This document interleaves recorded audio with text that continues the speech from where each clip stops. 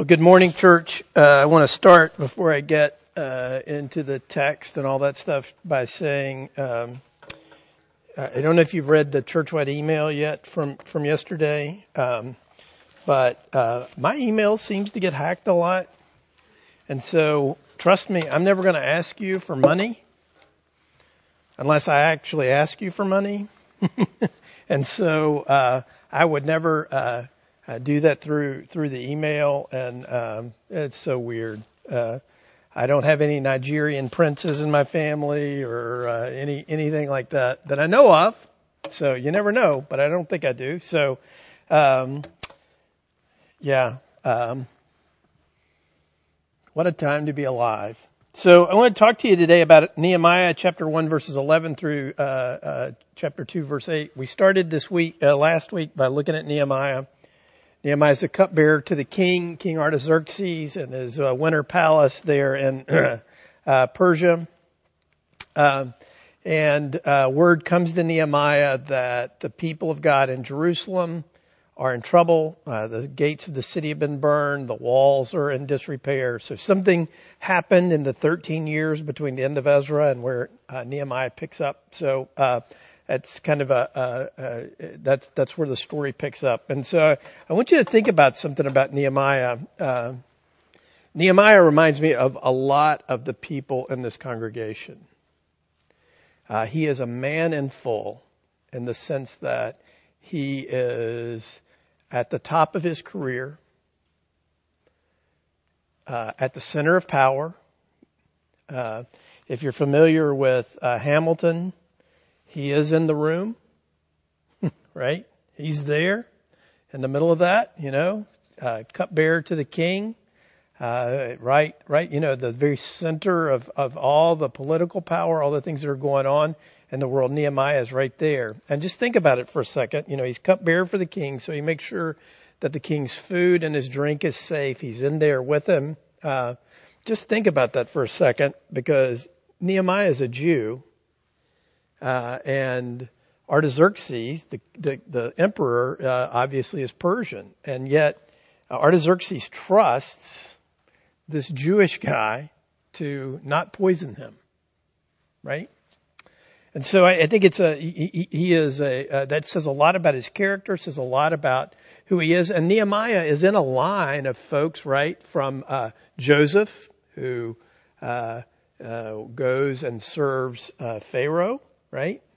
From Daniel, who goes and serves in the Babylonian capital, right? And now here's Nehemiah right there in the center of power there in the Persian Empire. And so word comes to him, Jerusalem's in trouble, and so he prays for several months. And then we pick up here at the end of his prayer, in verse 11 of chapter 1, this is the word of God. We should hear it and respond to it as such this morning. O Lord, let your ear be attentive to the prayer of your servant and to the prayer of your servants who delight to fear your name, and give success to your servant today, and grant him mercy in the sight of this man. Now I was cupbearer to the king. In the month of Nisan, in the 20th year of King Artaxerxes, when wine was before him, I took up the wine and gave it to the king. Now I had not been sad in his presence. And the king said to me, why is your face sad, seeing that you're not sick? This is nothing but sadness of the heart. And then I was very much afraid, and I said to the king, let the king live forever. Why should not my face be sad when the city, the place of my father's graves, lies in ruins, and its gates have been destroyed by fire? Then the king said to me, what are you requesting? So I prayed to the God of heaven, and I said to the king, if it pleases the king, and if your servant has found favor in your sight, that you send me to Judah, to the city of my father's graves, that I may rebuild it. And the king said to me, the queen sitting beside him, how long will you be gone? And when will you return? So it pleased the king to send me when I had given him a time. And I said to the king, if it pleases the king, let letters be given me to the governors of the province beyond the river, that they may let me pass through until I come to Judah, and a letter to Asaph, the keeper of the king's forest, that he may give me timber to make beams for the gates of the fortress of the temple, and for the wall of the city, and for the house that I shall occupy. And the king granted me what I asked, for the good hand of my God was upon me. So what a great picture. Here's Nehemiah at the peak of his career, asking to stop what he's doing, to move out of the center of power, to go back to Jerusalem, where his people, and indeed the people of God and the cause of God in many ways, is in crisis. Now what we're going to do this morning is we're going to look a little bit at his prayer again. We're going to look a little bit at what happens in his interaction with the king and how Nehemiah responds to this and how he thinks about what it is that God's doing. It's interesting, right? He concludes his prayer by saying, "O Lord, let your ear be attentive to the prayer of your servant and to the prayer of your servants who delight to fear your name, and give success to your servant today." Notice that. Give success to your servant today, and grant him mercy in the sight of this man. Do you realize Nehemiah said that prayer to God? Give me success today, for 4 months.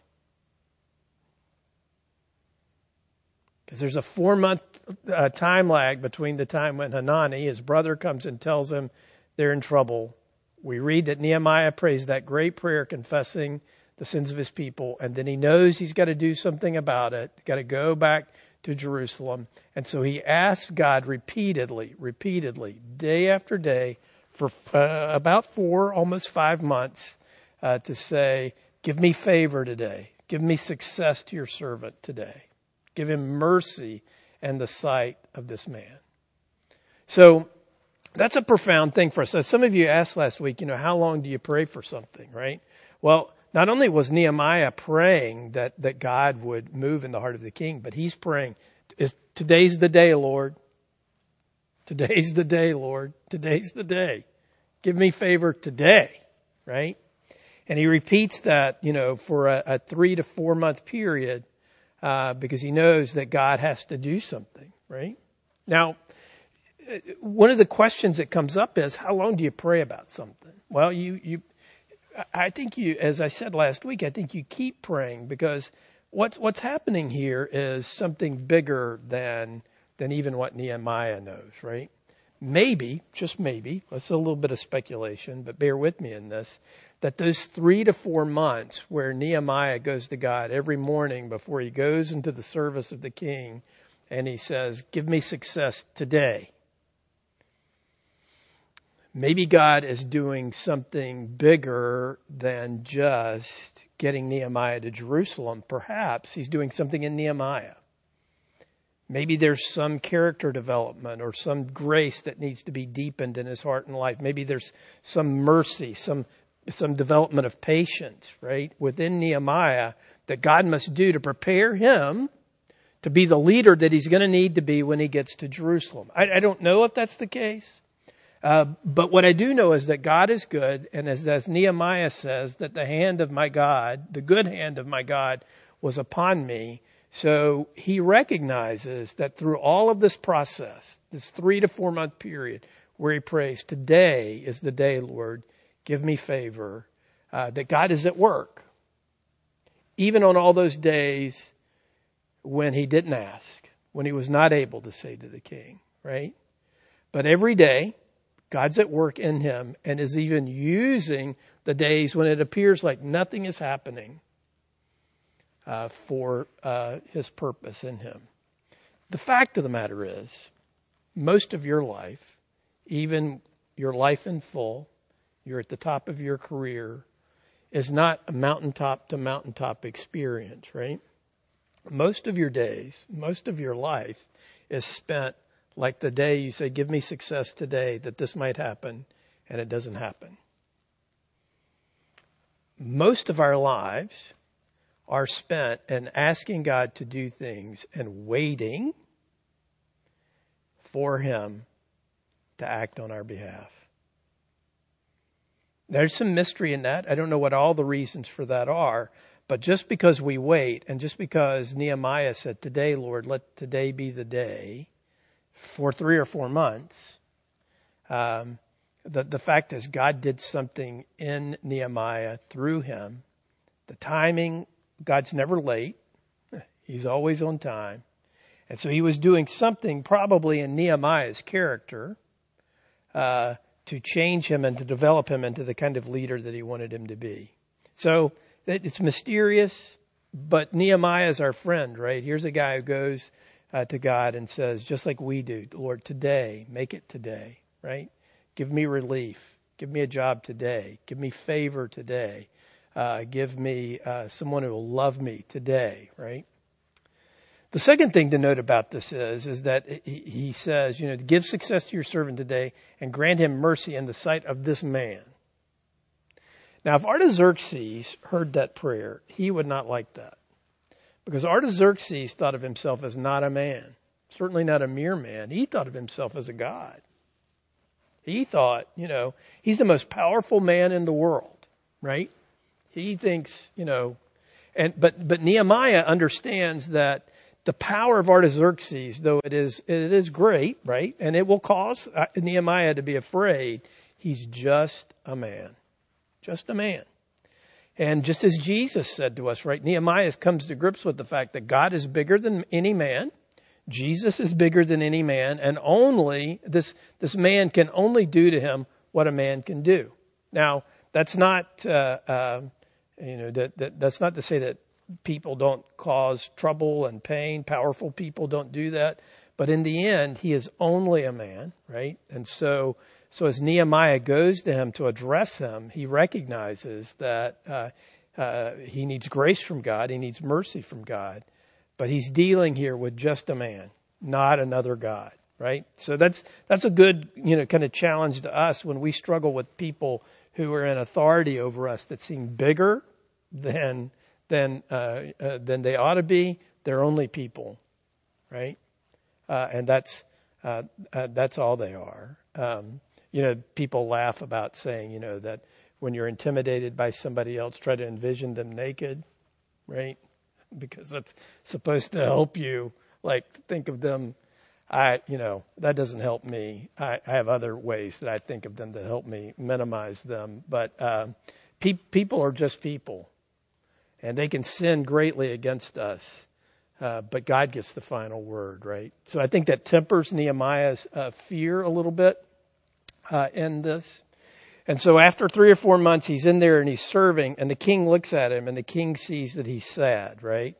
And why does he react, right? He says to him that the king looks at him and says, why is your face sad, seeing that you're not sick? This is nothing but sadness of the heart. Then I was very much afraid, right? Well, part of the reason for that is you don't want to be sad in front of the king, because the king only wants to hear good news, right? The king is not, and plus the king is not there the way, we think of kings as good kings as being sympathetic and interested in our problems, right? King Jesus certainly is, but this earthly king, he's not really interested in a servant's problem. This earthly kings typically are only interested in their problems. And they're only interested in your problems insofar as it helps them solve their problems, right? So the fact is, to be sad in front of the king is he didn't have time for that. He's not going to bother with you, and it irritates him, right? You don't want to irritate the king. So when the king says to him, wow, you're sad. What's wrong with you? You're not sick. So what is it? And that's why he says, I was very much afraid, right? But in that moment, as he's afraid, God gives him the courage to tell the truth. Why shouldn't I be sad when the city, the place of my father's graves, that, my ancestral home, lies in ruins and its gates have been destroyed by fire? Then the king said to me, well, what are you asking me? Right? And we read when he says that, he's like, what does he do? He prays. So I prayed to the God of heaven, right? Not unlike what you do, I hope you do, when somebody cuts you off on I-95. Hope you pray. Lord, help me. Before you deal with a hard or difficult conversation with somebody, Lord, help me. When you get put on the spot and you don't know what's going to happen next, Lord, help me. people talk about how that's, you don't want that to be the content of your prayer life. And I'm certain that that's true. It would be better if you were more disciplined in your prayer. But the fact of the matter is, Nehemiah has been praying about this. He has been eagerly saying, today's the day. And then when he gets to that day, he's afraid, right? Because he realizes that he's going to take a big risk. And in that moment, he's like, God, I prayed to the God of heaven, help me, give me favor in the eyes of this man, who could kill me, who could torture me, who could kill my family, who could torture them.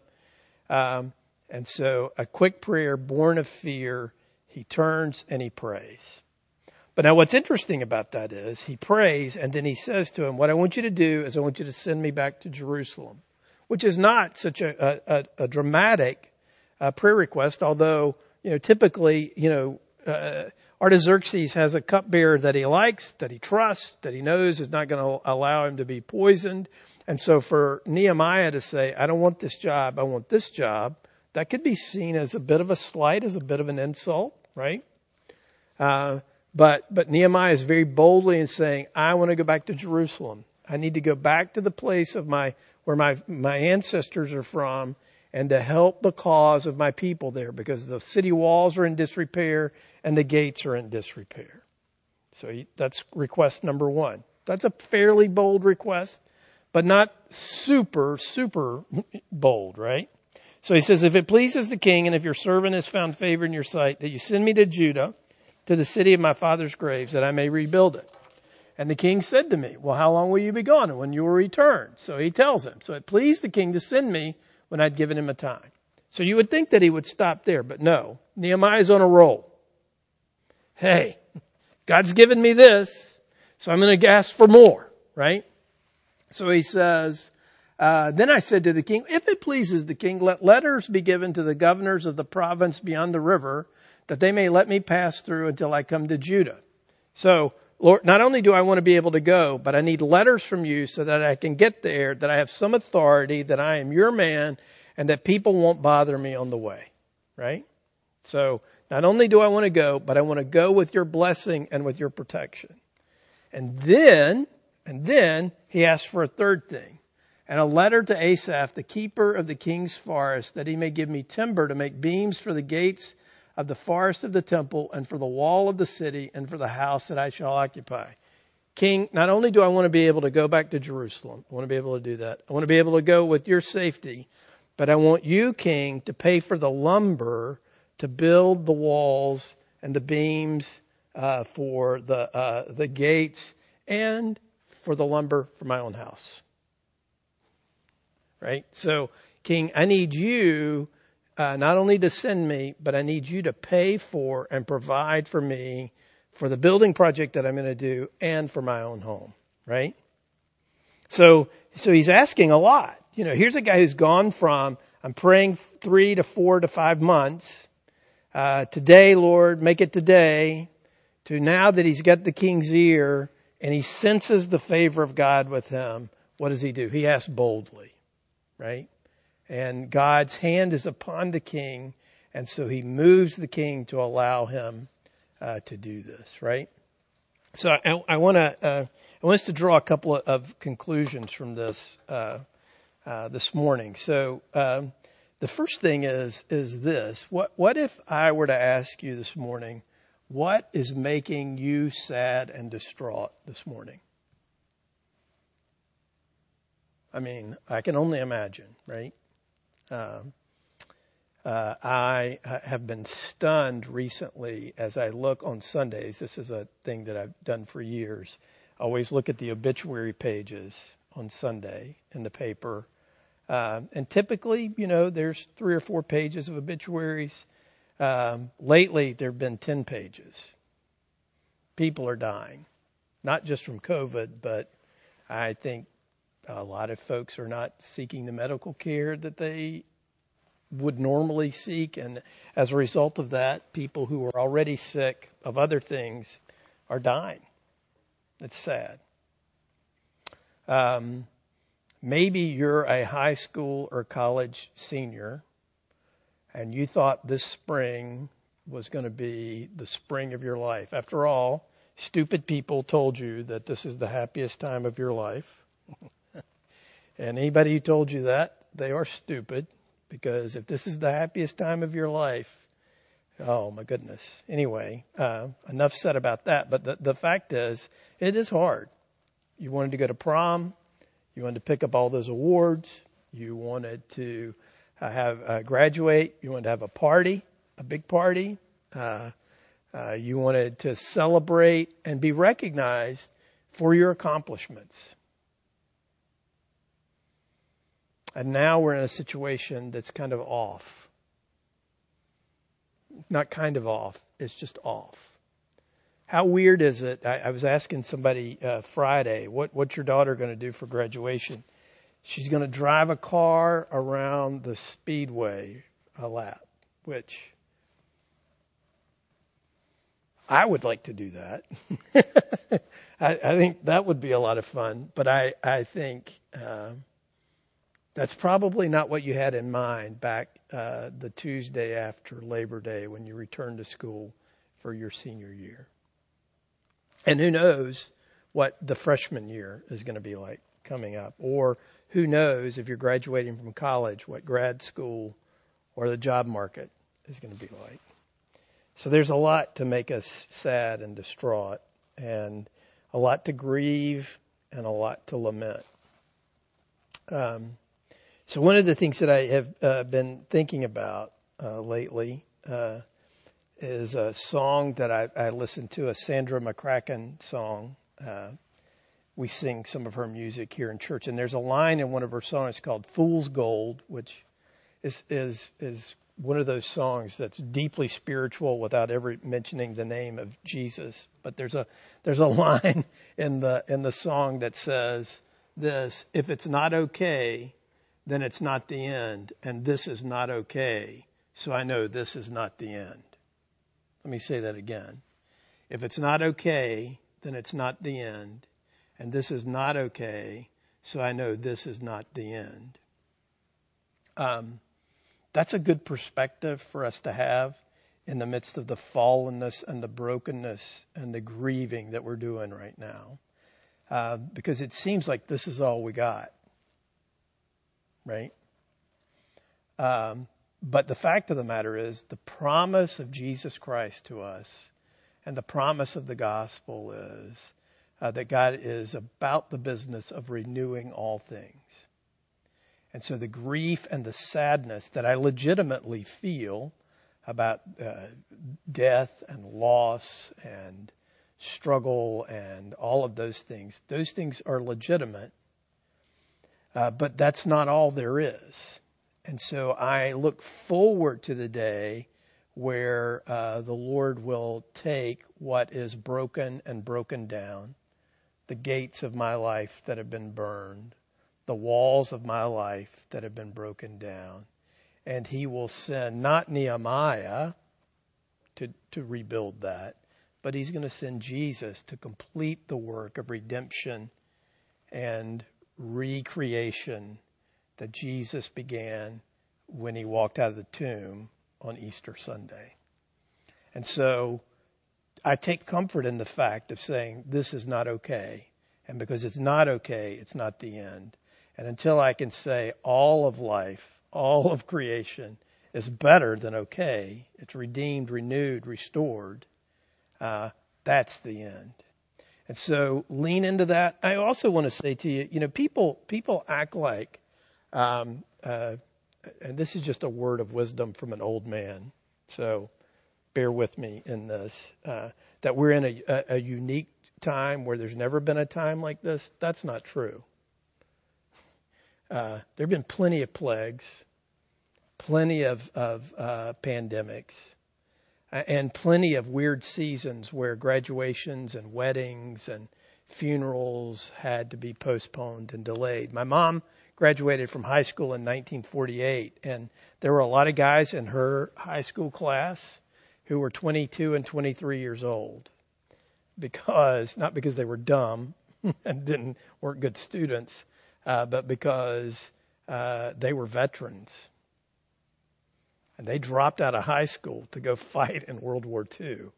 And they didn't graduate with their classes, right? Because the war was kind of an interruption to their plans, right? So the same thing is true for us. You know, this interruption is horrible, and it causes us a lot of grief, but it's not super unusual.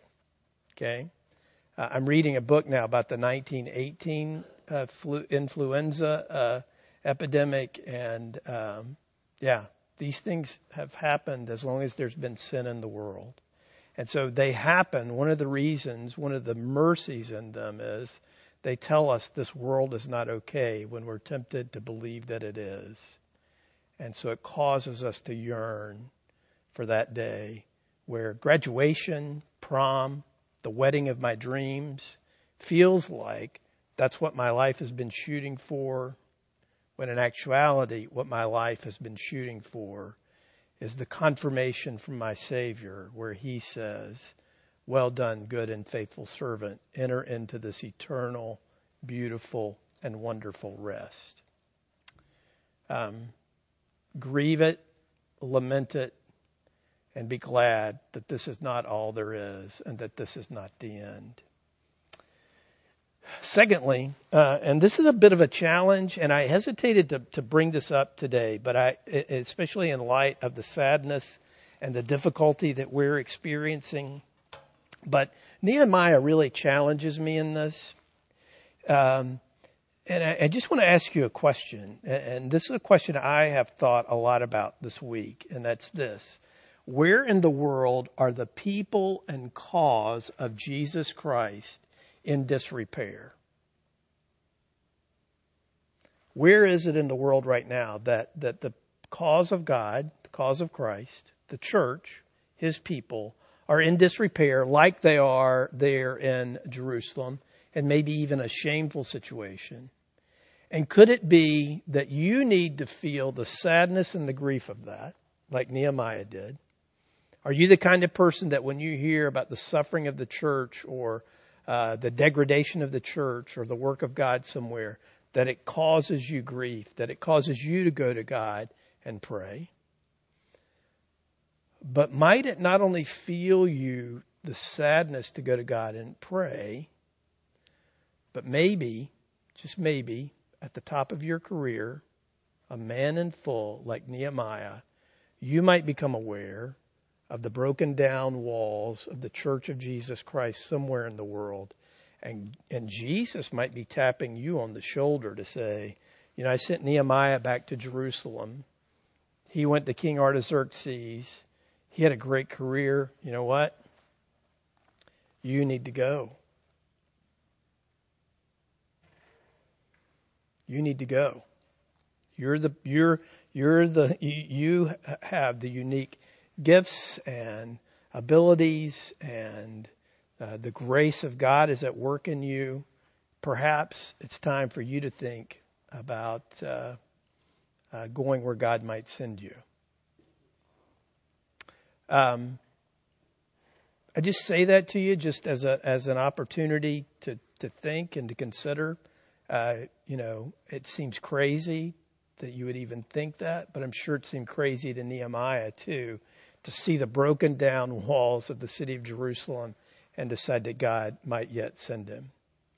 And then lastly, just look at the confidence that Nehemiah has, that the good hand of God is upon him, right?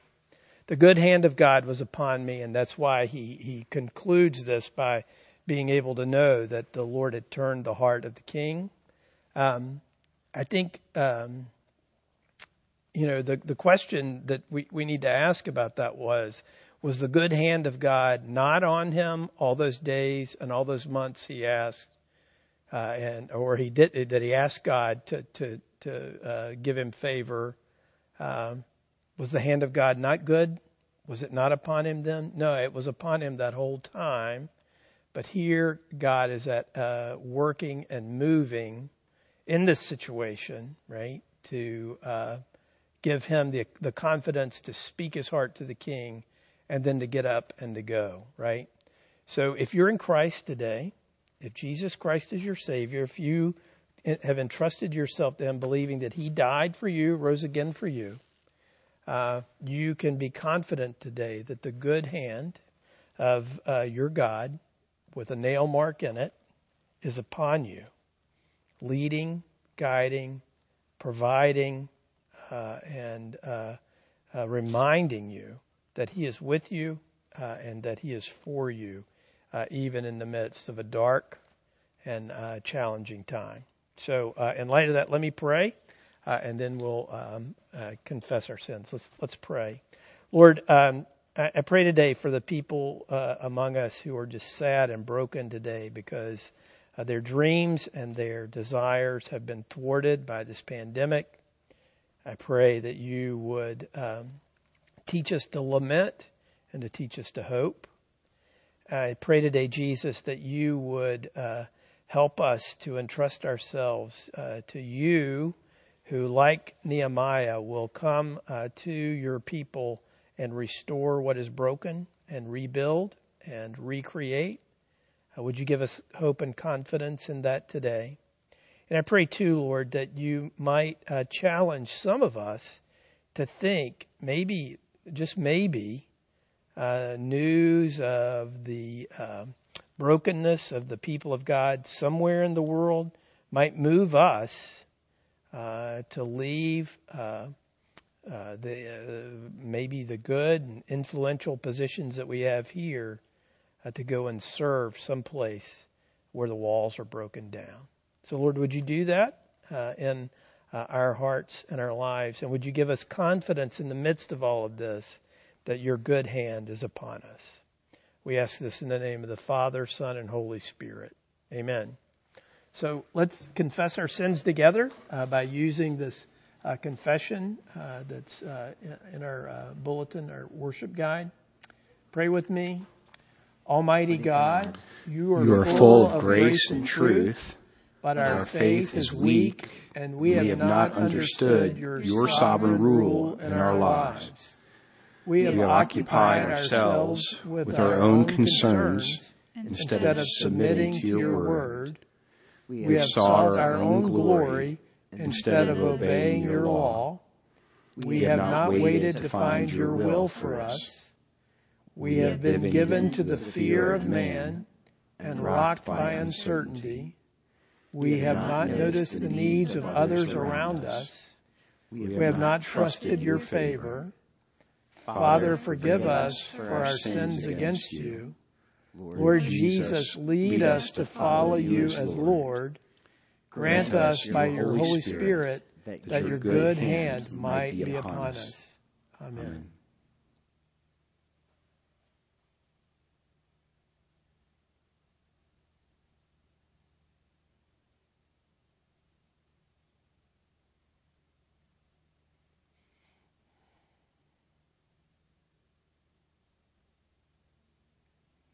Believer, hear these words of encouragement.